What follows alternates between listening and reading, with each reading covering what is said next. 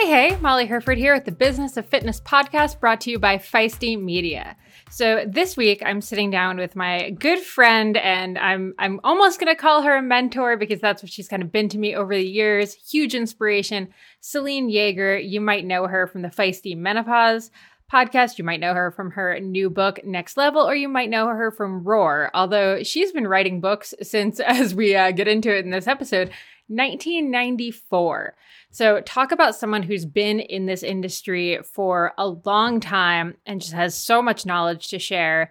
And what I really loved about this conversation, we're talking all about book writing, book publishing, where the industry is now, sort of some help for new wannabe authors and things to think about if you happen to want to write a book or you've been thinking about writing a book for a long time.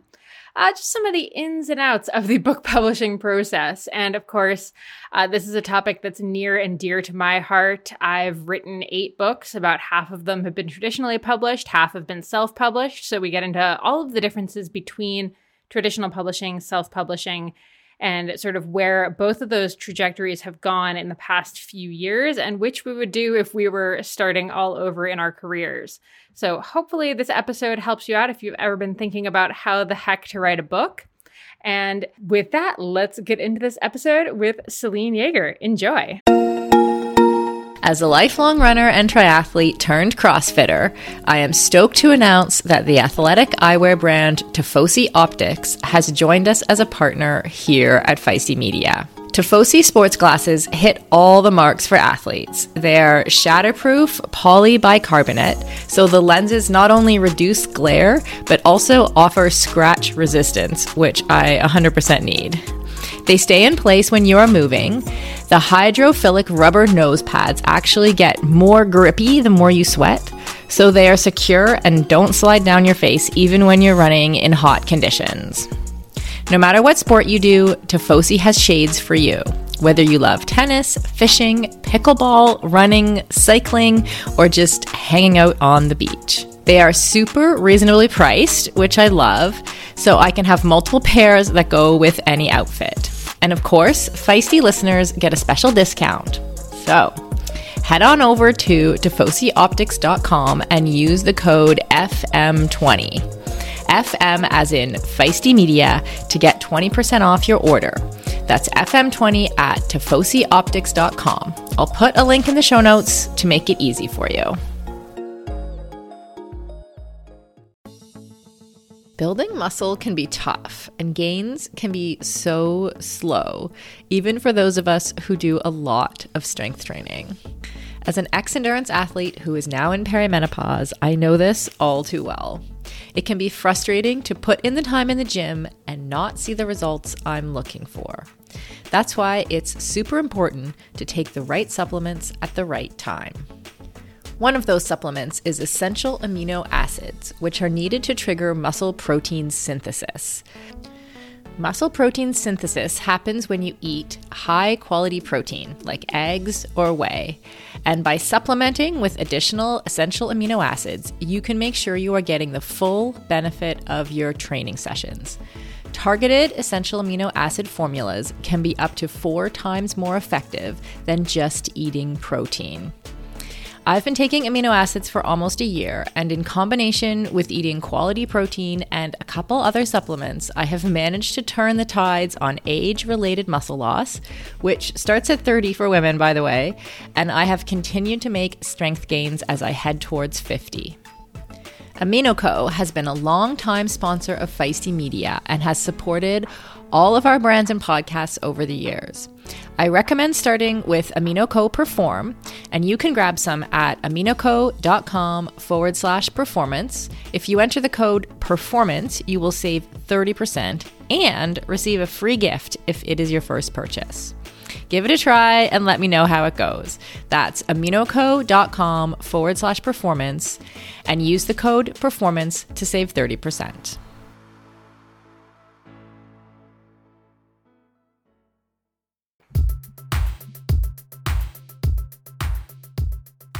Okay, Selene, welcome to the Business of Fitness podcast. I'm so excited you're here because I know I've said this to you a billion times, but I feel like when it comes to women I've really admired in the endurance sport world and women whose careers I've like wanted to emulate, frankly, you're the person who comes to mind every time. So I'm so excited to talk all things books and career related with you. Well, I appreciate that. You have 100% carved a wonderful niche for yourself, and so kudos to you too. We love the weird niches. Actually, now that I think about it, you and I both have that. We have that in common. That's for sure. So I really want to start every episode of this podcast with a bit of that question of expectation versus reality, because I think so many people who want to get into the fitness industry, the endurance sport industry, and kind of in whatever area they want to get into it. You know, if you're picturing being a yoga trainer or, you know, a personal trainer, or in this case, what we're talking about, writing books, I think there's this glimmering expectation of what it all is going to look like. And then there's the actual reality. So expectation versus reality. When you got your first book deal, what did you sort of envision life looking like versus how it actually panned out? Yeah, I mean, I think that that's such an interesting question because of how long I've been in this business. So I think what I would do is parallel two different meaningful books, one being the very first book that was mine, because if you'll recall, I got hired by a publishing company that had a book division arm. So I was writing books, and eventually when I wrote the bulk of one, which might have been Healing with Vitamins in 1994, like that my name was on that cover. It was more of a collab. I mean, there was a team of us writing it, but that's how Rodale published books at the time. Right. They had a team of writers, and then from that came like the book with my face and name and everything on it, which was perfectly fit. It was a fitness book, right? And my expectation of that was, I actually didn't want to be one of the fitness personalities of the time. There was a lot of, and I'm struggling to even remember. I can picture them all. They were all blonde, and I'm struggling to remember their names. Kathy Smith was one. Denise Austin was another. There's a lot. Yeah, gosh, I mean, some of them are still around. Some of them are still around, but like I didn't really want to do that. Like, it's funny, that book was my first push into trying to get women to be strong in a backdoor kind of way. Because everything was still aesthetically driven. And I was just like, we need women to be strong. And it was about strength training. And that was my way of sort of like bashing myself into the space. And, I don't actually, it's funny, I don't really know if it worked or not. It was a first step for me.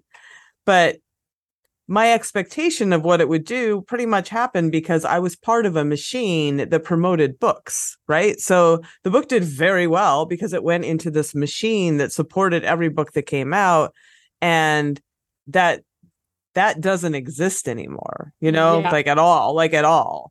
I mean, Rodale is not even a thing in and of itself anymore. They sold to Hearst, and the book division is very different.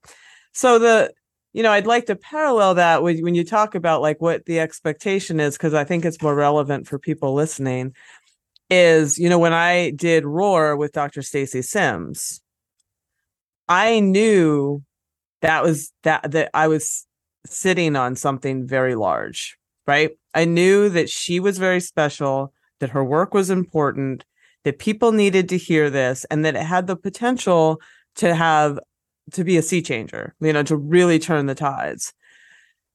And we did the book, and it went out, and it did kind of well, and then it faded off into the sea, and I was like, fuck. I mean, like, literally, that is, you can bleep me out, but there's no other way to put it, because Stacy at the time had 200 Instagram followers. She's a scientist. And the publishing was just starting to get into that space that unless you had your own platform to promote, like nobody, they weren't doing a whole lot to back you. It seems so crazy that a company that will pay you and do all this support and pay all these people to edit, copy edit, photo edit, produce, lay out, all the things, then let it go into the ether and not really support it, because the worst books in the world can be bestsellers with great promotion and vice versa.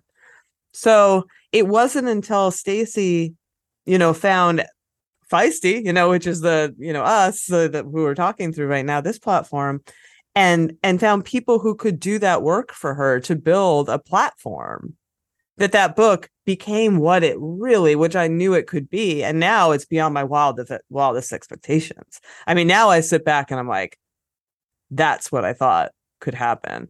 And it's even bigger than what I thought could happen. And that paved the way, of course, for Next Level to come through, which was the next book. And but that's your expectation versus reality. I mean, my first one, I'm like, but I had this big machine and it sold, I don't know, 90,000 copies, which is ridiculous. And versus a book that really should have sold that out of the gate. And just because it didn't have the support and we weren't able to afford it, I was on my next project and she was doing science, right? And that's just the way it was.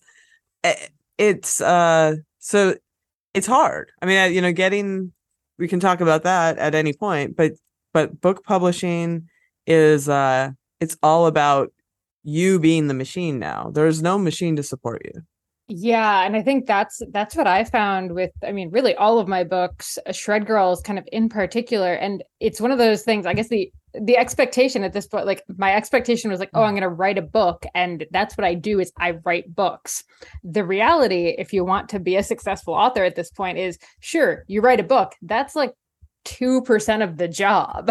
The rest of it is being your own marketing machine at this point, which is a little nauseating to a lot of us. Well, I mean, the irony of that for anybody, I mean, writing a book is such a big nebulous thing, right? It's you have people who are like off fiction writers and, but if you're writing any kind of book that you are not like some sort of Tony Robbins character, like most writers are inherently pretty introverted and have set up their lives to not be around, to not be around people. And then all of a sudden you're just like, and now you have to like be like, this is the best thing and you should buy it, which is not inherently my personality, so it's very challenging for people who are true like writer personalities. Yeah, absolutely. And okay, now I have to ask, do you know what number of books you're on at this point?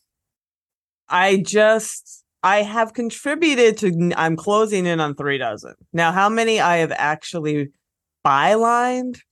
I'm going to go with 6. I'm looking up. I have 24 that I've I have a whole bunch of them up there. I have contributed to many, many, many books, by that, I mean, written a chapter or two. I have written books for a lot of people, the Rebecca Rush book and certainly the Stacy books. And I've co-authored with a lot of, because I used to be a medical writer. So a lot of doctors and a lot of that kind of stuff, just making, because there's an art and a science to making a book that you don't know if you are, like a Dr. Stacy Sims or like a lot of people I work with. Mm-hmm. Actually, that's an interesting point. You have written with a couple of just these amazing, really strong women. You just mentioned Rebecca, Stacy Sims, obviously. How is that collaborative process? Just how has that worked for you? I feel like you've been really lucky with the women you've worked with, but that is a big undertaking and it's a lot of personality too, which is yeah, no, I mean, you make your luck in that respect you do and you don't. Like I was lucky in that I crossed paths with them, but I also I was, I had built my life in a way that I would cross paths with them. You know what I mean? I mean, I ended up racing with Rebecca, both for and again, on teams with her as 2-person teams. And Stacy, I just met getting CECs at a coaching summit, and she was presenting. And I was like, she needs a book and I can do it. And literally I've told that story a million times, but that's 100% how it went. I went up to her and I said, you need a book and I can help you. And she said, cool. And we were off. So, I mean, with both of them, I've got as people know, a pretty strong personality too. The key with working with people on a collaborative project like a book is you've got to want to spend time in them with, in their head and with them. So, there have been people who have approached me and I'm I've just been like, I have to spend a lot of time with you, and I have to become your voice, and I have to sort of become you. And if I don't feel like we have that relationship, I honestly can't do it. Like, it's just I'm not doing anybody a service. So with Rebecca, I mean, we used to get like people are like, "Well, you, I guess sisters," because we just like we're thought, we raced the same way, and we're both muscly and whatever, wore pigtails, but. I mean, I just went out to her house for a week and tape recorded her and talked to her. And she was kind of prolific herself with some of her writing, so I could get her voice. Her mom had done this phenomenal job of capturing all of her adventure racing years. She had on tape. Like, so that was gold. Like, I had a box filled with gold. Like, I would not, because that was all pre-internet, right? So I wouldn't have been able to do that without all those tapes and transcripts that her mom had just done because she thought, was so proud of her daughter. And with Stacy, it's kind of the same thing. I just went out and stayed with her and recorded her, and she is also prolific, so it's pretty easy to take her work, and a lot of the work I do with her is really synthesizing stuff. So I get this giant body of science and all of her thoughts on it, and then I have to go like, what message are we trying to put out into the world? What message does the world need from us? And what is the greatest, what's the best format and the best arc and, all the, and all the best organization to present that to people. And that, that's an art in and of itself. It's, you don't always get it right the first go around. Yeah. And anyone that thinks that like collaboration or ghostwriting or whatever you want to call it, like in different situations is like an easy thing, it is absolutely not. I think it's actually way harder than writing your own in a lot of ways. I know even I've been talking about doing some ghostwriting stuff, and I was talking to an agent and they kept kind of sending me people who were thinking about, getting a ghostwriter, and I would read the bios, and I have yet to say yes to any of them because I'm like, I don't think I could do this person's voice. Like, I don't want to do this person's voice. Yeah. There is a male track racer that will go unnamed that I was supposed to do a book for his memoir, and I'm like, nope. Nope. And boy, am I glad I said no. But anyway, that's yeah. Yep. Scandals on the podcast. Oh, anyway, my goodness, I love it. I'll add my own. I had one person approach where it was like the like middle-aged, perfectly healthy guy had run a marathon and was like so chuffed about it and wanted to do a book on how like running the marathon really relates to business. And I was like, I'm sorry, I cannot write this because I just don't think it's a big deal. Like, you are a white middle-aged guy who ran 26 miles. Like, that is not an impressive. I know it's transformational, but like, that's not a new story. Exactly. Yeah, exactly. Yeah. Oh my gosh. Anyway, okay. Yeah. So let's get practical here. Okay. When you are writing a book, so whether it is you have the gravel one that came out pretty recently, you have your new one with Stacy. What does your process look like when you're in the writing phase? We'll say, like, what's the day look like? It looks like every day of my life, because I am a writer. But it's, it is I can't answer that without just pretty much saying like what the process of the book is, right? Because the process of the book is, I start with a table of contents. I start with like, this is what I think the structure and what we're going to cover is.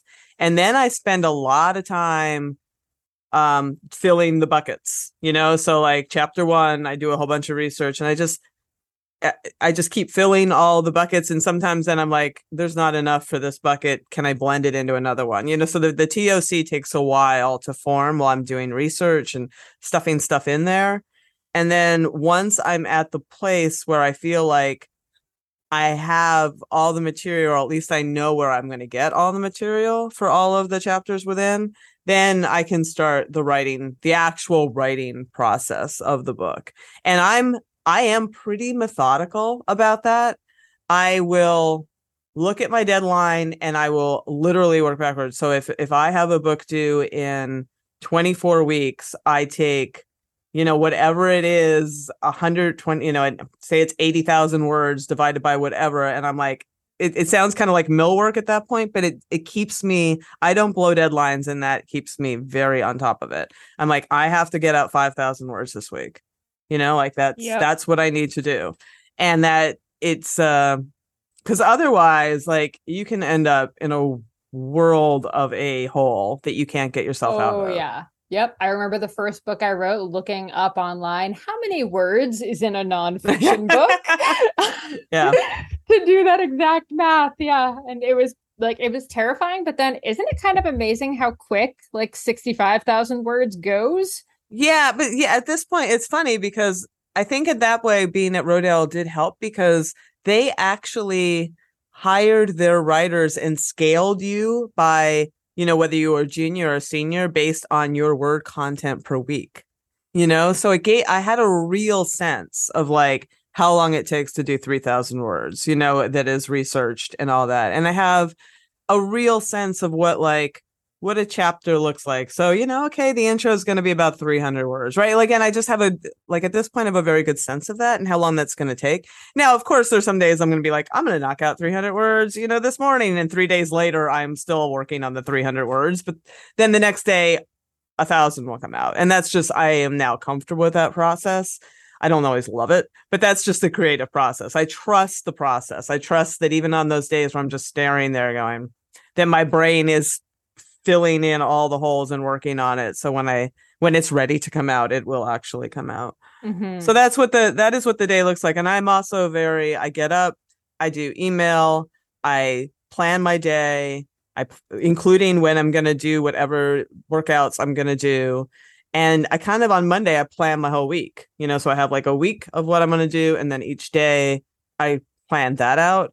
And I'm really pretty good about sticking to it. If the muse isn't around one day, I can shuffle things.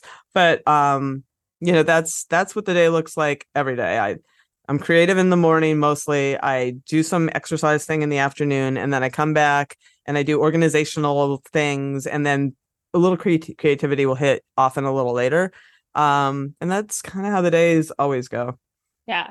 Sounds like we have sort of similar schedules. I notice I always have that like trough in the afternoon, which is actually like why I try to schedule talks like this, because at least it kind of jogs my this is perfect. This is a perfect time to talk. Yeah, 3:00. I'm like, yes, 3:00 is a great time to talk. Yeah, because I'm useless for getting any articles or writing done at this point in the day, but I'm great for chatting. So it's definitely that like knowing yourself, which takes, a while to figure out. And especially like if you're trying to write a book while you're also doing sort of a more traditional job, which I think we didn't mention, like, it's not like you've been just an author since 1994. Like you have been, doing all of these other articles and writing and, your regular and events, like racing around the world. Yeah, that was. Yeah. Like, and I have a daughter too. Oh, right. Yes. That whole thing. You somehow like race more than most people. You're still writing like I would say, until like fairly full time. Like you put out enough content that it's certainly a full time writing career outside of books. Yeah. Yes. And, you have the podcast on Feisty, that which takes up plenty of time, talking to all these experts.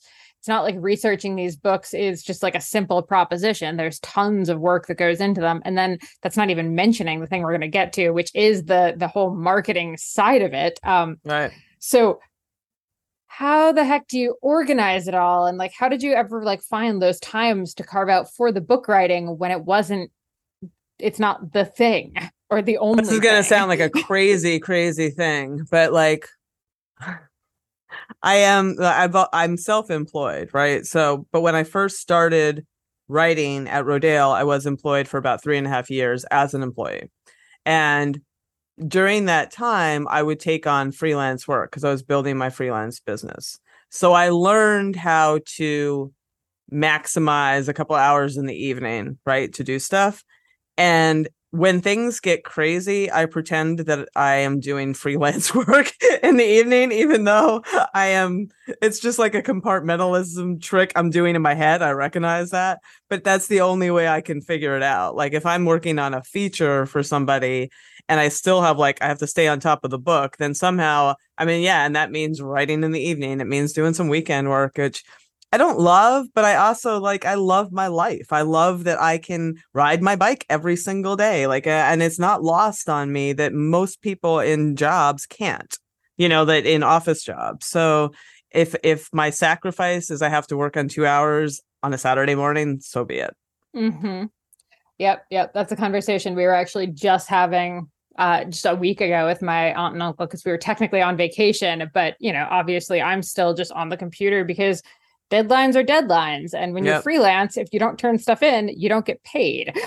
Yep. So it's not like you ever really get a vacation at this point. Yeah, it's very, very rare. There's a couple that once in a while I'll be like, okay, like before I went to Montana, I just did a vacation in Montana, and I was so miserable the work week before because I was working around the clock to get work done for this week. And that's it, right? But the Montana Selene was so pleased with the previous Selene because I was not thinking about work at all. I'm like, it's done. Yeah. It's done. When I come back, I don't have to hit the ground running. This podcast is done. The blogs around it are done. Everything is done. I can just ease back into it and be a normal, human being. Yeah.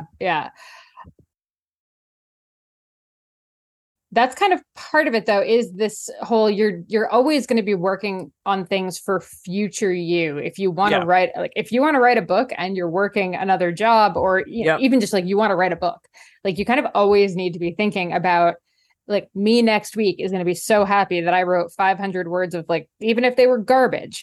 Oh yeah. Next week me is going to be so glad that I got that done. Or outlined the article, even if I didn't write the whole thing, I spent 10 minutes outlining it. And now I'm that much further ahead. So there's always that, what is next week me going to need? Yep. Yeah, no, that's a big part of it. Yeah. And okay, I didn't ask you before, what app do you use to organize your sort of table of contents manuscript? Are you still in Microsoft Word? Are you in Docs? Are you Evernote? What's your go-to? Oh my gosh. Yeah, I mean, I do a lot. I just held up a notebook. I am not an app person for any of that kind of stuff, period. I still do work in Word or Google Docs, mostly Word, just because that's what I started in and I have so much already legacy there. It's just easier.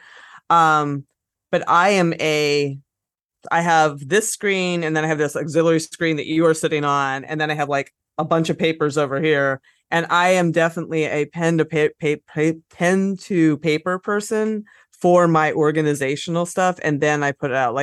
It's almost like drawing a picture sometimes for me, as opposed to doing it on a screen. But if I have to use another app, it's just, I'm going to lose it, and it will never, I just don't think that way. No, I mean, I've had similar experiences. I'm a bit more app-based, I would say, but I've definitely done the thing where I read about what other writers are using, where it's I use Scrivener or any number of other text editing apps. And I'm I should use that because I too want to be an author.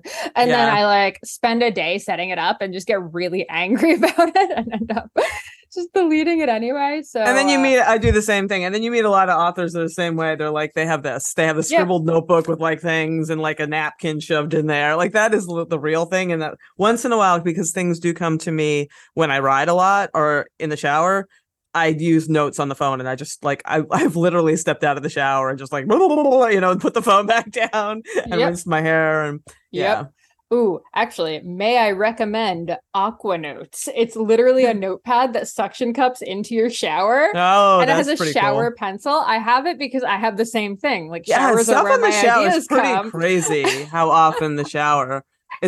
I will shower at 4:00 in the afternoon sometimes just because I'm I need some ideas. Yep. I was using children's bathtub crayons that you could write on the walls with, but then my my shower started looking like a creepy murder scene kind of vibe. So it's okay, I've got to figure out a waterproof notebook. So that's what I've been doing. Highly recommend. Okay. Now, what I was going to also ask you about the table of contents, a lot of people kind of would use that more in a traditional book proposal type thing. Are you still doing book proposals either for yourself or for publishers? Where do you think they fit in? They are still really important. for obviously for Next Level, Roar had a history, Stacey has a history. We didn't really need to do much of a proposal. I did a pretty beefy TOC, pretty beefy table of contents, and that was enough. Mhm. But when I worked on a book with my brother, who is a FBI scientist, and a proposal was super duper important, and that's all the things. And in proposal, I mean, you have to look at a proposal as your loss leader, money in the bank, whatever cliches you'd like to throw in there, because the better your proposal, the more likely the thing is going to see the light of day. And the proposal also helps answer a lot of questions that a lot of authors or people who want to write a book don't think about, like, who am I talking to? Mm-hmm. Why am I writing this book? What is the purpose? Who do I think is going to buy it? Those are really, really important things to sort out. Like, what is this book actually about, and what am I trying to say, and who is going to buy it? You need to figure those three things out, or it's not going to be successful. Yeah. Period. And doing that, and also the competitive analysis. I mean, there's you can go online and find like skeletons of book proposals, but they're a pain in the ass in many ways, but they're really important to do. Yeah, and I'd say they're worth doing, even if you wanted to go the self-publishing route at this point. I think I would still actually do a book proposal, only because it forces you to kind of basically start thinking through your own marketing plan and how you're going to get the book out, and where you want to focus, what you want the tone to be, and like you say, who you're speaking to. So I think even if you don't plan to traditionally publish, it's well worth the time to do that. And I mean, really, it really is. It's a lot of the preliminary research you're going to need to do anyway. Yeah. So why not formalize it a little bit? Yeah. So the traditional proposal brings us to traditional publishing, which you and I have had many conversations about offline. Yeah. It is not an easy space out there. And we've both kind of bemoaned this, and like we were talking about, the whole marketing thing is a whole other animal. And when you kind of start thinking through this, if you have to be your own marketing machine, but your goal is to make your advance break even and then maybe start making a few cents per book, it's hard to necessarily say that traditional publishing is still worth it unless you have this like automatic boom, it's going to sell however many copies. That said, it's the allure of traditional publishing still exists, right? Like, self-publishing is less of a dirty word than it was 5 years ago, but I think there is still something a little less. There's still a snobbery about it. There's a little less sexy. Let's be honest. Yeah. So, if you were a new author, had never had any books out, what do you think you would be doing right now? Like, if you wanted to write a book. The first question would be like, would you write a book? But right. Well, but it's a really good question, because like I think you have to figure out like, why a book? I mean, especially in this climate, like, why a book? When there are so many other things at platforms, places that you can put out whatever message that you're feeling is so important. Why a book? Mm-hmm. And there, sometimes that answer is evident. Like your Shred Girl series, that has to be a book. I mean, I guess it doesn't have to be, but it lends itself. It makes sense as a book. But even, when I was working on Next Level with Stacey, it's like, some of this is going to be like, because science changes very quickly, and it's, she already has this platform, but the book itself, in this case, that book is a platform and a vehicle of her philosophy and message for this audience, right? So that's how I was getting it. And they come to her and can continue that journey and continue learning more. That's the purpose that book serves. And I kind of felt that way, with Gravel. It's your guidebook. Like, everybody has all these basic questions. Here are your basic answers, and it's just like somewhere that you can get a little purchase and get some traction, pun intended, in this sport that can be kind of confusing if you're just stepping into it. So to answer the question of what I would do, it's really, Molly, super hard for me to say that, because I mean, I can't put myself in a place where I haven't written for Bicycling magazine since 1996. You know what I mean? Like, I would go to Bicycling and be like, hey, you want to, I mean, that's what I would do.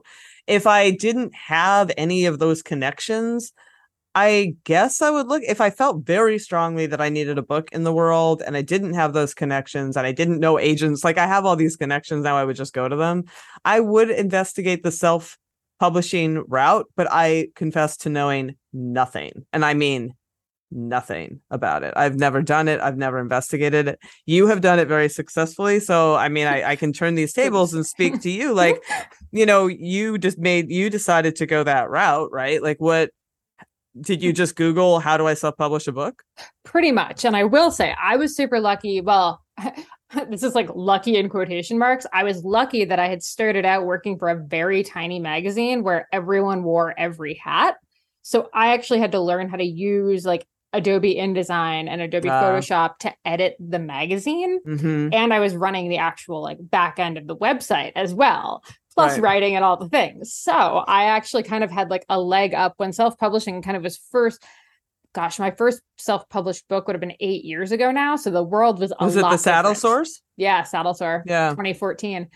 Yeah. So that was my first self-published book. And it was a lot harder back then. You had to have like InDesign was pretty much the only way to do it. Nowadays, you can actually download like a template for Microsoft Word. And now it just uploads and boom, you're actually like pretty easy. And Canva gives you this great free way to like, boom. But then how do you get it into cover. the world? Like, I understand how to physically make that thing. Like you guys were talking about podcasting with Sarah on the show.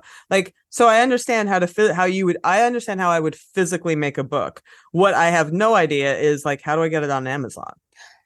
Yeah. Well, luckily Amazon actually has like their own self-publishing arm. It's the KDP, I think it's still called. So it actually like will do that. Or what I've actually done in the past couple of years is now I use Ingram Spark, who will do the book. You can get physical copies. It actually goes on their book list because they're actually like a normal bookseller as well. Mm-hmm. So that way bookstores can actually order your book. They also feed it into Amazon. They feed it into Barnes and Noble and a few other places. And indiebookshop.com, I think, is the place. So that way like small bookshops can buy it. So it's actually like way easier than you would think to self-publish a book and actually get it onto Amazon and stuff these days. The harder thing though is like once it's on there, what the hell do you do?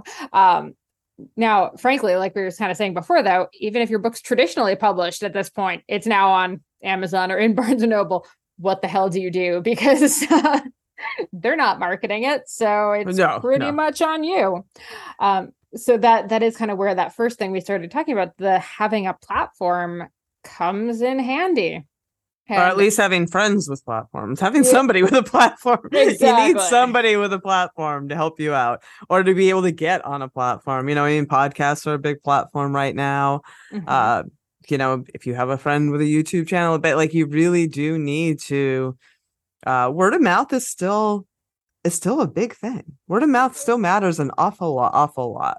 And I would say that's the only, like, that's how Shred Girls gets around. Like, it's really not so much the online platform with that. That's pretty much like parents telling each other at races and stuff about it. And that's how most people I've talked to have found it. So that one is, much more word of mouth, which I think people don't necessarily like take into account anymore. And that involves a lot of like, I've probably spent more money on Shred Girls than I've made, if I'm being totally honest, because it's a passion project and I love it. But I have spent so much time going to different, NICA events and, kids bike races and stuff and talking about it and doing, online talks for like different kids groups and stuff like that, just to kind of spread the word on it because I care that much about it. So I think maybe like one of the things we were just talking about is, does everyone need to have a book? I think the big question is like, if you're looking for just like a way to make a book is not the way to do it at this point. No, I mean, no. It's not. Even books that do well. And I'm talking well. I'm not talking about Michelle Obama's Becoming, right? I'm talking about a book that sells well. And a book that sells well, say it sells 30,000 copies. That's considered successful. 50,000, like anything in those numbers sells 100,000. It's very successful. But you're still not going to you're not living on that. You're going to see some nice royalty checks, that are nice, a bonus, but you're not, that's why I was saying it really is, the book is a platform. A book is a creation that it's like another tool to help promote yourself and to promote your ideas and whatever, but it is certainly not an end to itself. It's not the thing that is going to make you money. Exactly. Yes. I think if you're, trying to kind of think about like, I want to write a book, I should write a book, it would be like a thing for my industry. I think it's not a bad idea at this point, right. But knowing that like, you're probably not going to, getting traditionally published is going to be really hard. You're probably going to end up self-publishing. And the advances are very small. Yes, there is that. At this point, they used to be pretty healthy and like, they're very small unless you have a track record. Yeah. Yeah, exactly. And that's why, to me, like, I think most people would probably be fine just self-publishing if the goal is just to, put your ideas out there. And the nice thing with self-publishing is it's a lot easier to get a bunch of copies of your books and actually be like getting them out to people and all that kind of stuff. Right. It's a lot simpler when you're paying $2 a copy instead of that sweet 50% off deal that a lot of publishers will give you for your books. Right. I often just buy them on Amazon. I'm like, forget it. I know, right? Like, well, it's 52% off on Amazon. Yeah. Buy them on Prime Day. Get a box. Yeah, exactly. PSA, books are not going to get you rich. But I do think, I would say for me, and I'm sure you feel pretty similar, the opportunities that have come from having books. Yeah. I think that's the big thing. Yeah. And, the people you meet, the places you go, the jobs that have become available, like the gigs that are available. I think there's still a bit of like social cash to saying like, I have a couple of books out. 100%. Yeah, no, 100%. I would never say it's not worth it. But it is, I do think it's worth considering all the things that we talked about, because it is a large project, and it's not a small endeavor. So you have to really know your why, and you really, and know your who and all that stuff. But if you can answer those things, it's 100% worth it. Yeah. Endurance sports should be accessible to everyone, right? That's why we are so excited to be partnering with Motive. Motive is one of the fastest growing training apps in the world today, with thousands of amateur athletes signing up every month and a nearly perfect 4.9 star rating in the App Store. You are not a template, and your training plan should not be either. Prepare for running races, triathlons, cycling events, duathlons, or swim runs, however your season schedule shapes up, and get training written by some of the best coaches in the world in each discipline who know what it takes to help amateur athletes reach their goal on race day. The app takes the training written by those experts and then creates the most optimal training plan for your schedule, abilities, and goals. Plus, the training is fully customized to your race schedule, how much you can train each week, your current abilities, and the goals you want to achieve in your race. You can use the app for free as long as you want, or get all the upgraded features from the app for just $19.99 a month.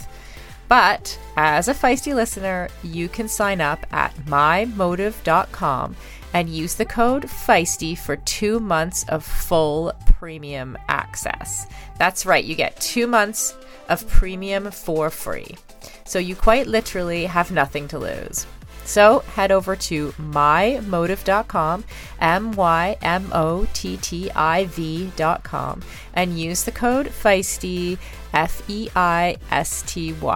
And on a personal note, I know the founder of Motive, and he is driven to make triathlon and all endurance sports more accessible for the athletes who care about their performance, but who aren't quite ready for a full-time personal coach. If that sounds like you, definitely try the app for 2 months for free. You literally have nothing to lose.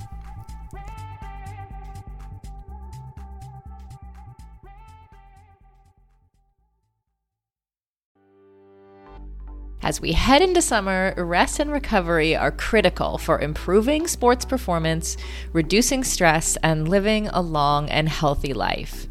We should all invest in better sleep. So, think about the thing you lay your head on for 8 hours a night.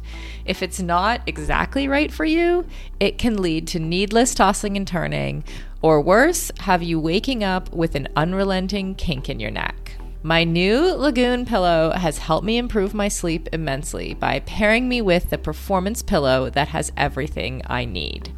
So I personally was matched with the Otter pillow. Shout out to Team Otter, which I love because it has a gentle cooling effect.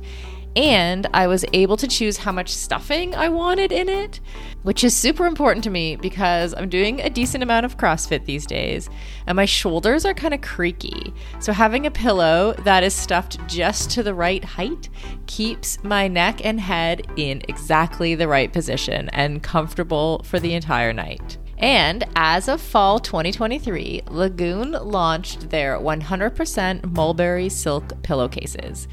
It's cool to the touch, buttery soft, and great for your skin and hair. You've got to go check out this pillowcase if you want to feel great and look great every morning. Waking up for morning workouts has never felt better. I'm refreshed and pain-free thanks to my Lagoon pillow. To check it out for yourself, go to lagoonsleep.com/performance and take the 2-minute sleep quiz to find your perfect pillow match. And then use the code PERFORMANCE for 15% off your first purchase. That's code PERFORMANCE at lagoonsleep.com/performance, whole 15% off, and the link is in the show notes. You can just click through there.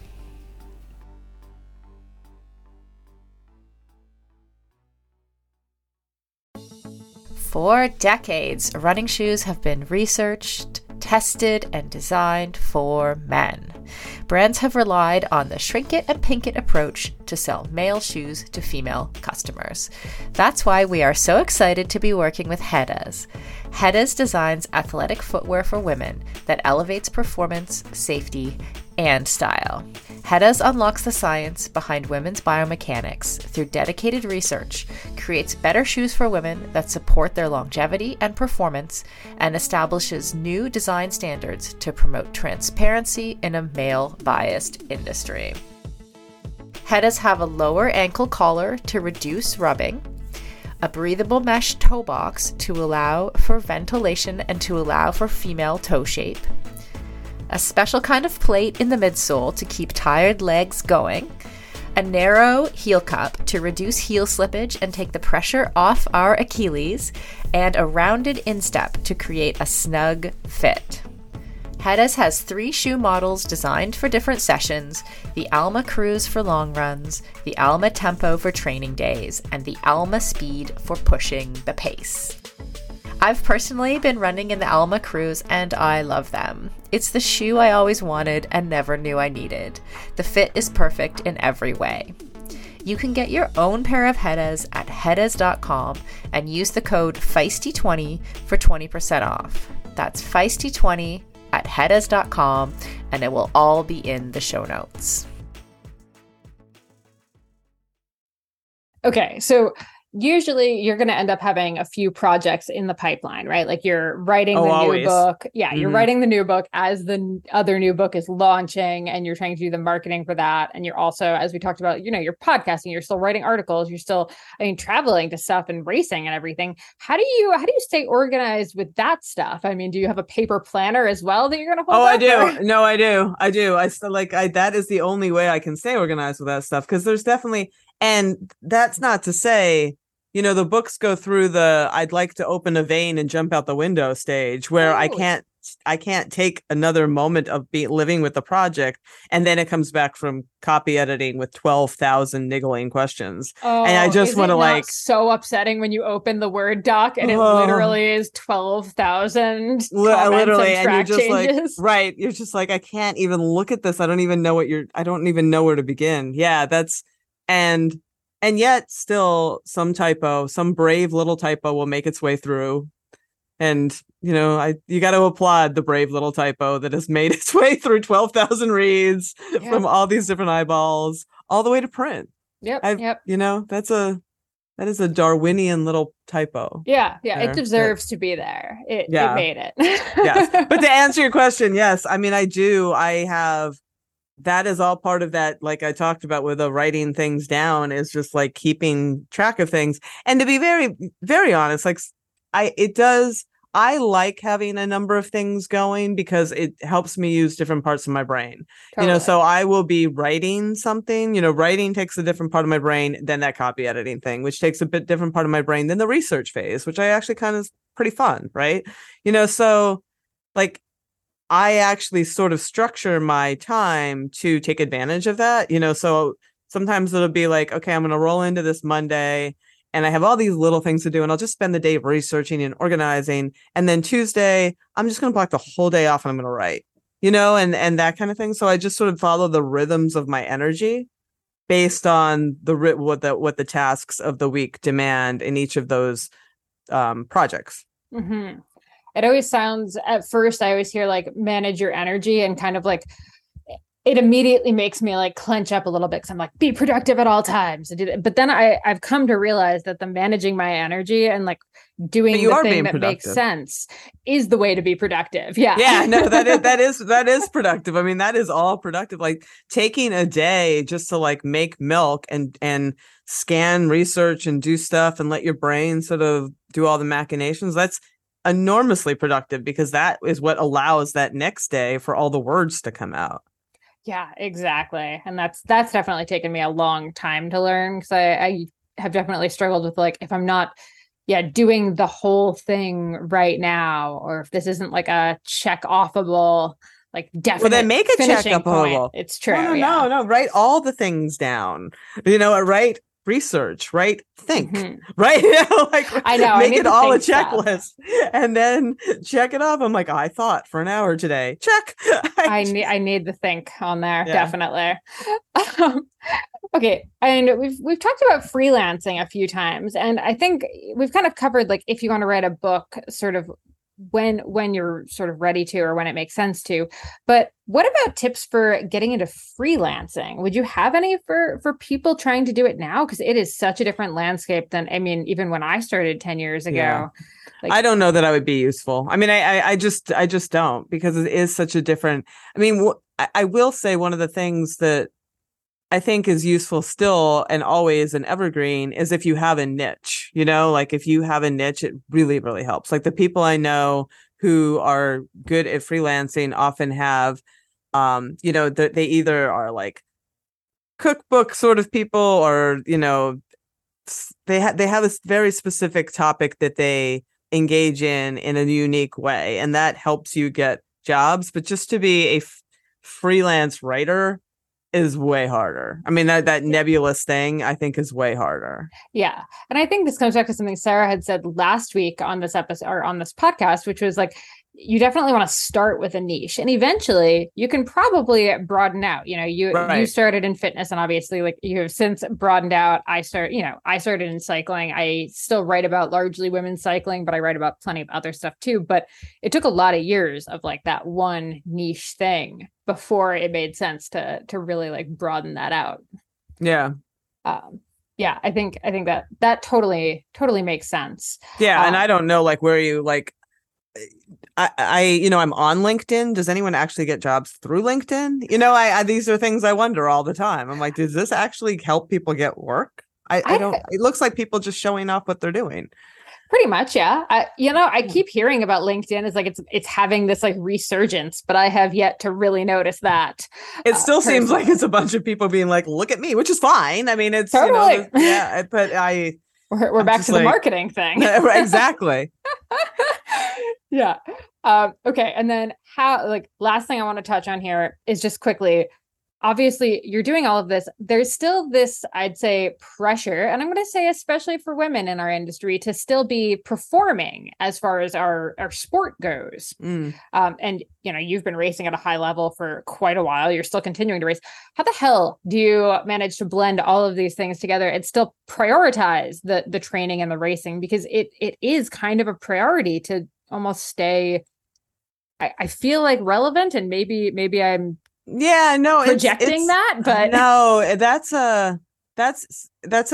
a very good question, and it's something that I have actively worked over in my head for many years, quite honestly, because I came into racing at sort of that elite level, kind of later, I was 39. So I did it from 39 to, my later 40s.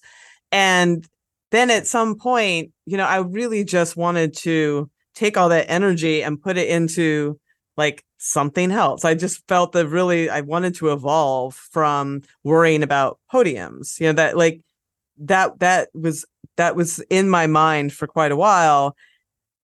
And that is a matter of managing other people's expectations, because other people think that you're, you're going to come here and crush it. I'm like, I don't think so. Like that's just not where I'm at right now. And, but like a lot of it is self-imposed. So I do this podcast, which is Hit Play Not Pause. So I feel like I do feel an obligation to practice what I preach, and at least try out the things that I'm telling people that I believe work, and to put myself out there. Like I went to Montana and I did the Last Best Ride this past weekend, and that I have been doing a lot of events. Sometimes I don't, I've hit the point where I'm not placing in the overall podium no matter what. Like that's just not going to happen. And that's great. I'm 53. It's just not going to happen, but I can still place in an age group podium. But I don't necessarily, that's not a goal still, but I want to be there, learning, enjoying myself, and feeling good. Right. Mm-hmm. Like those things are very important to me. So like when I did Big Sugar last year, and that I considered like a perfect race at this point in time for me. So I didn't have any super pressure on myself. I just wanted to like experience it, be fit for it, ride well, not hurt myself, all the things, and just also take in the day, because I felt like I spent all those years racing in Israel and Africa and all these beautiful places and just racing through them because that's what you had to do. And I really wanted to be able to enjoy my time there as well, when I'm in those places, not on the bike. So, when I was in Bentonville, I was there with my daughter. I did fun. That's where Big Sugar was. I did fun things. I raced. I lined up. I was no pressure on myself. I'm like, I just want to have a good day. And I felt great. I stopped. I had a hot dog and a beer. I hugged the pig. I got a picture. I did all the thing. And I came in and they were calling the third place podium, which was me. For the 50 plus, literally as I crossed the line, I'm like, this is the perfect day. Like, this is actually the perfect day. Not waiting around for podium. Amazing. Right. Well, yeah. And I didn't need to win. And I didn't, and I was like, that is so great, but so I came into Montana, like hoping sort of maybe to do the same. But I like literally, like we did the ride to the sun like 2 days before. I did not take any time off my feet. I didn't taper. I didn't do any of the things that I write about. And I went into like, I definitely paid for it, and it was really hot, and I didn't do all the things I know to do when it's really hot, and I paid for that. But I was just like, okay, I am still going to get an experience out of this. I'm not quitting, I'm just moving slower than I want to. And that's okay. Like no one cares. It's fine, right? I'm going to get to the end. I'm still going to be able to, like another me might have been like, oh, people are going to be like, oh, she doesn't know what she's talking about. And, like, look, she would have been so much faster. But I like, it just doesn't work that way. Nobody cares. Like, I just don't have to prove that every single time. And I learned lessons, and I can speak like this too. Like, yeah, I didn't do all those things that I should have done, and I suffered for it. But I still had a good time at the end of it, like, and it's all good. And you know what? I think that actually goes into proving your point. I actually find when we do episodes of our Consummate Athlete podcast where we're talking about fitness and training and stuff, the ones that do the best are when we're talking about like the stuff we messed up.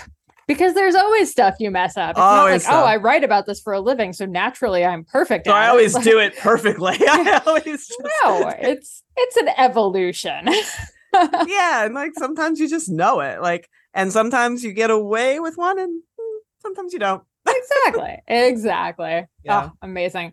Well, I think this was a super helpful conversation. Let everybody know where they can find your current, most recent book, and maybe all of your archives as well. Where's the best place? Oh boy, I would really send people to Feisty Menopause for sure, because that is where I'm doing a lot of my work right now. They can find all of my books. They can find Next Level on Amazon or anywhere you get your book. That's out everywhere. And, you can follow me personally at FitChick3 on Instagram. But again, I would really just funnel you at the FeistyMenopause.com, because all of my current work is pretty much channeling through there. Amazing. Awesome. Thank you so much, Selene. This was so much fun. It is. It's been a pleasure to work with you in all these different capacities over the years. I know. And we're still overdue for a bike ride too. So that's going to have to happen soon. Yeah. Excellent. Awesome. All right. Thanks for tuning into this episode of the Business of Fitness podcast. And thanks so much to Selene for coming on to talk about all things book writing and publishing related. I just wanted to pop in here at the end just to give you a couple of my top takeaways from this episode. The first being really understanding why it is you want to write a book and getting a really clear idea of what the book is going to be about, who the book is for, why you're the person to write the book. So even if you are thinking more self-publishing, just trying to get a book out for the sake of having a book to kind of boost your business, give you that aura of expertise that we kind of discussed there, it is still important to do kind of that traditional book proposal, even if you don't plan on submitting it to agents or publishers. There's definitely still value in just sitting down and taking the time to really think through that more traditional book proposal. So definitely Google just book proposal template if you're not sure exactly how to go about doing that. So that's our first step.